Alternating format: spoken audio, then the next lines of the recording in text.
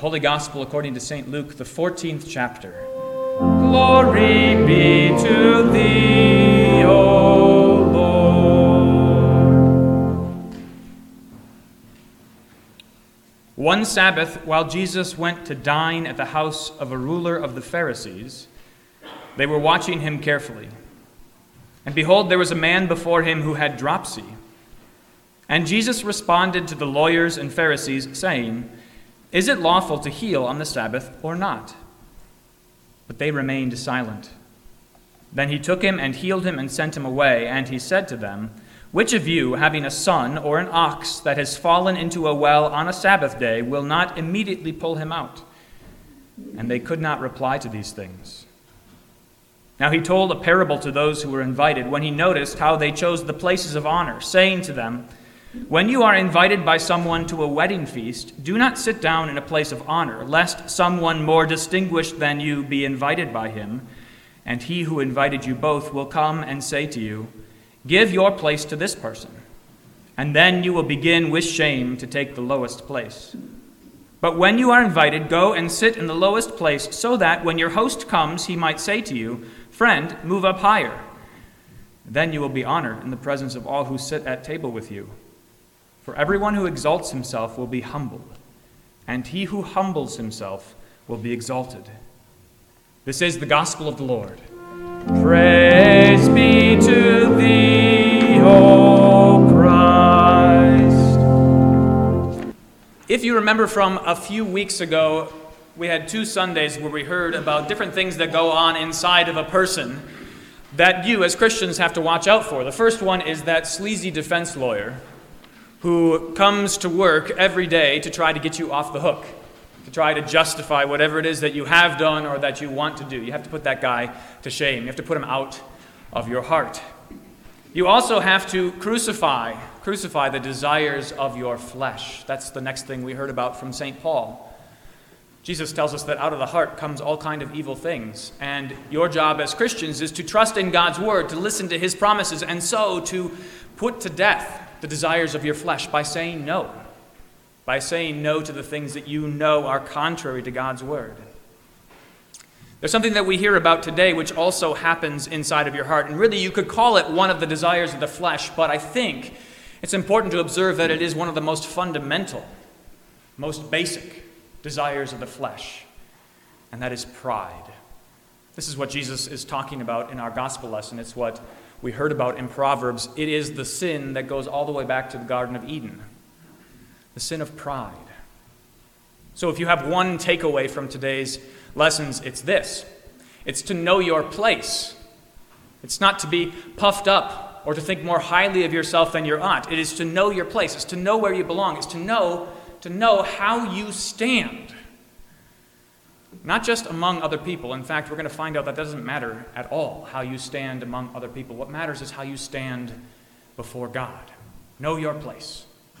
Know how you stand before God. Know how you should think of yourself according to God's word. That's the lesson for today. But first of all, just a little bit about how pride works. I think everyone has a good sense of this, but it's important to observe that it's something that happens in your heart.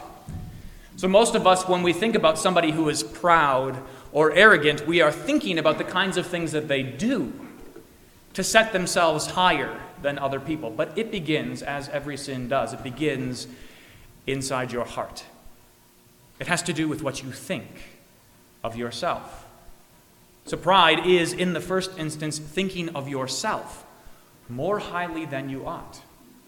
Thinking that you are better than you are, that you are worth more than you are, that you are smarter, wiser, more clever, more beautiful than you are. Pride is thinking more highly of yourself than you ought, which usually is not an honest assessment anyways, because the way we measure ourselves usually has to do with other people. We are in the business of comparison. Look at your hearts and you can see this happen all of the time. We measure ourselves against other people. And so when you think more highly of yourself than you ought, what you're really thinking is something like that tax collector or that Pharisee thought in the temple when he saw the tax collector off in the other corner praying. He said to himself, "Thank God, I thank you that I am not like that guy. I thank you that I am better than him. I thank you that I do things that he doesn't do, which he should do. That's pride. Thinking more highly of yourself than you ought, especially when it's in comparison with other people. That's a standard which really doesn't count for anything.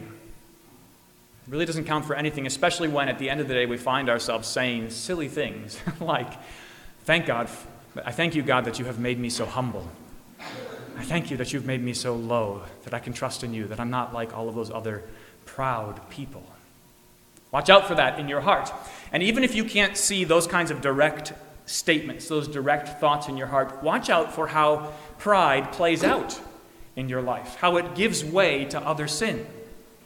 So pride is the reason why anybody does any gossiping or backbiting. It's a way of saying, I'm better than another person. Pride gives way to gossip. Pride is the reason why anybody gets angry or vengeful. Think about Cain in his battle with his brother Abel. His brother hadn't done anything to him, but he was proud. Cain was proud. And it burst out of him in anger and vengeance. Pride says something like, I'm better than that. I don't deserve that. I deserve something better. Pride also gives way to coveting and lust. Pride says, I do deserve that. That is mine. That should be mine. What that person has, who that person is, that should be who I am. I deserve better than what I have. Let me have it. Pride gives way to all kinds of manipulation, all kinds of distortion, all kinds of efforts to get other people to approve of you. That sleazy defense lawyer, he's very proud. He wants, at the end of the day, for other people to say, you did all right. You did quite well. Pride gets in the way of all kinds of good works, things that God would approve of. So that's what's going on in our gospel lesson. As these Pharisees are gathered together on the Sabbath day, they should be taking rest in God's word and thinking about what they can do to serve others. And here's this poor fellow with dropsy. Not something you may have heard of. It's this affliction where you become sort of swollen with water. And it was often thought that the reason why a person was sick with dropsy is because of some sin in their life. So this poor fellow, he's sitting there at this Sabbath day meal, rejected by everyone else, and all of the Pharisees are around, and Jesus asks them such a simple question. A simple question that everyone should know the answer to. Is it lawful to heal on the Sabbath or not? Is it lawful to do good or to do evil? The Pharisees, in their pride, cannot answer. In their pride, they think that God is going to approve of them by keeping the letter of the law. Meanwhile, they're neglecting the greater thing, loving their neighbor, taking care of this poor fellow that God has put in their presence for them to care for. Pride gets in the way of their good works. It even gets in the way of common sense. I love how Jesus talks to the Pharisees here. He tells them this parable. He says, look, when you go to a feast, here's some common sense. Don't sit at the best seat in that feast, because what's going to happen? Somebody who's better than you is going to come along, and then the host is going to say, hey, you got to give up your seat to this better guy. And then you go with shame, Jesus says, to take the lowest seat. Instead, when you go to a party, what you should do is you should take the lowest seat, so that when your host sees you sitting there, he thinks you deserve better, and he offers that you can come sit in a better place. It's an amazing thing. Jesus is pointing out that pride really gets in the way of common sense. That's common sense. Like if you want to be approved of by the people around you, don't boast about yourself. If you want people to think well of you, don't make more of yourself than you ought. Pride gets in the way even of common sense. But Jesus is here today not teaching us common sense. He's teaching us something even better. He's teaching us divine wisdom. Divine wisdom, the gospel, is not about how to get the best place at a feast. It's not about how to gain the approval of everyone who's at dinner with you. Jesus doesn't care about that, and neither should you. The one you should care about is your Heavenly Father and what He thinks of you. Pride gets in the way of thinking about that because pride focuses inward. With your eyes fixed inward, you can't look at Jesus. Now, there's some irony here in the text because, of course, the Pharisees who are gathered around Jesus at this party, they were looking at Jesus. Did you hear that at the beginning of the lesson? One Sabbath, when he went to dine at the house of a ruler of the Pharisees, they were watching him carefully. They were watching him carefully, but they were suspicious of him. They were not watching him to see what God thinks of them. They were not watching him to find out about wisdom or promises or blessings from God. They were watching him so that they could lift themselves up. They were not watching him so that they could see how he would lift them up. They were watching him with suspicion. But you, dear Christians, you should watch Jesus differently. You should have your eyes fixed on Jesus, not at all on the people around you, not at all on your friends or family or neighbors with whom you might compare yourself. You should have your eyes fixed on Jesus to find out what he thinks of you. That's what went wrong in the Garden of Eden. When Adam and Eve stopped knowing their place, when they listened to the devil who said to them, look, guys, you can be better than God. In fact, God doesn't want you to be happy. He wants to rob you of good things. He's withholding something from you. They stopped listening to God. They started listening to the devil. They stopped trusting what God thought of them, and they started trusting what the devil said about them and what they began to feel in their hearts, that somehow they deserved something better. They took their eyes off of their Heavenly Father, which is, of course, such a tragedy.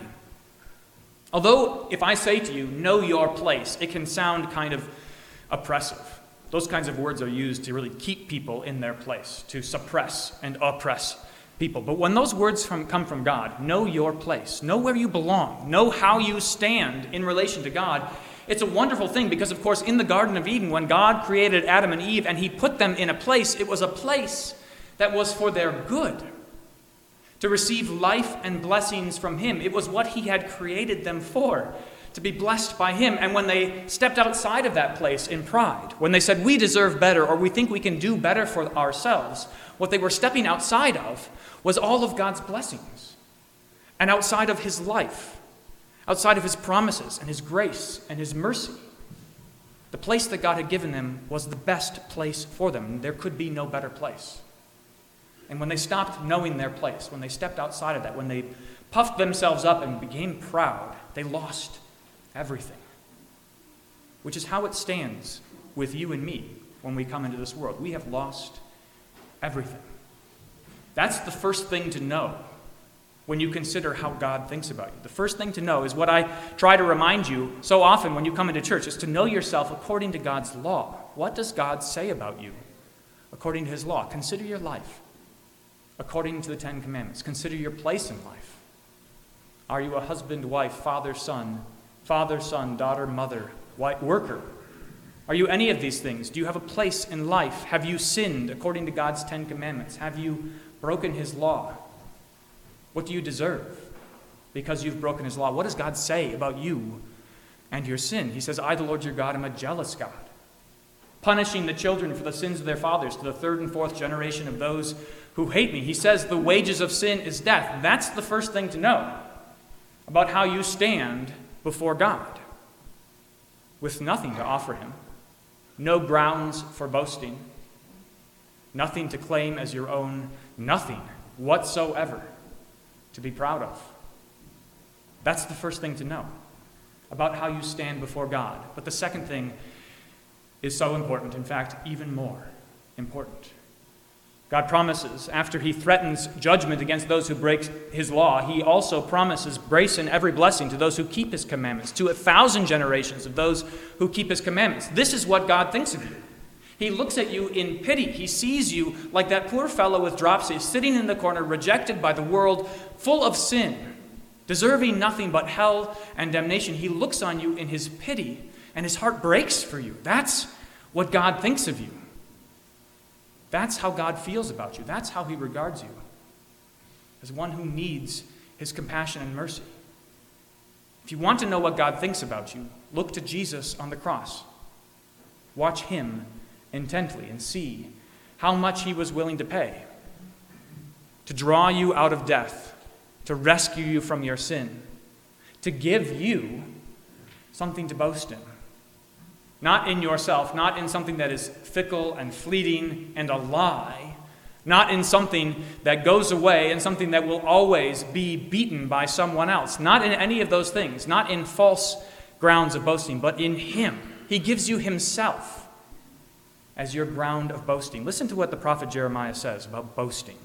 He says, let not the wise man boast in his wisdom, Let not the mighty man boast in his might. Let not the rich man boast in his riches. But let him who boasts boast in this, that he understands and knows me, the Lord. That I am the Lord who practices steadfast love and justice and righteousness in the earth. For in these things I delight, declares the Lord. This is something you can be proud of. That you have a God who is willing to give up everything for you. That you have a God who, unlike the gods of this world, and unlike everyone in this world, a God who is steadfast and faithful and abounding in mercy. A God who desires so desperately to be with you, even when no one else wants to be with you. Who wants to give you good things when everyone else wants to take them away from you. Who wants to lift you up even though you don't deserve it, because he wants you to be with him in his kingdom forever. That is the kind of God you have. That is the kind of God you can boast in. That is your pride, that he has called and chosen you. What an amazing gift it is that God has called and chosen you. What an amazing thing it is that God has taken your pride which you inherited from Adam and Eve, and he has broken it. None of us could be here on our own. Each one of us would have walked in here all puffed up on our own merits, thinking like that Pharisee that we have something to offer God, had it not been that God had broken our pride. That is what he has done for you. A miracle, really. He has broken your pride. He has brought you low. He has shown you your sin. He has humbled you. Why? So that he can exalt you. So that he can raise you up. So that he can give you life. So that he can bless you and not withhold anything from you. So he can restore to you everything that was lost in the Garden of Eden, all of the things which in pride we would leave behind gladly. He wants them all to be yours. So fix your eyes on Jesus. Look steadfastly at him. Don't look at yourselves. Don't look into your own hearts to try to find something good. When you look at your hearts, recognize them for what they are, full of sin and every evil. And then look to Jesus. Look intently at him. Put your hope in his promises. Trust in him. He is faithful. To him alone be all glory now and forever. Amen.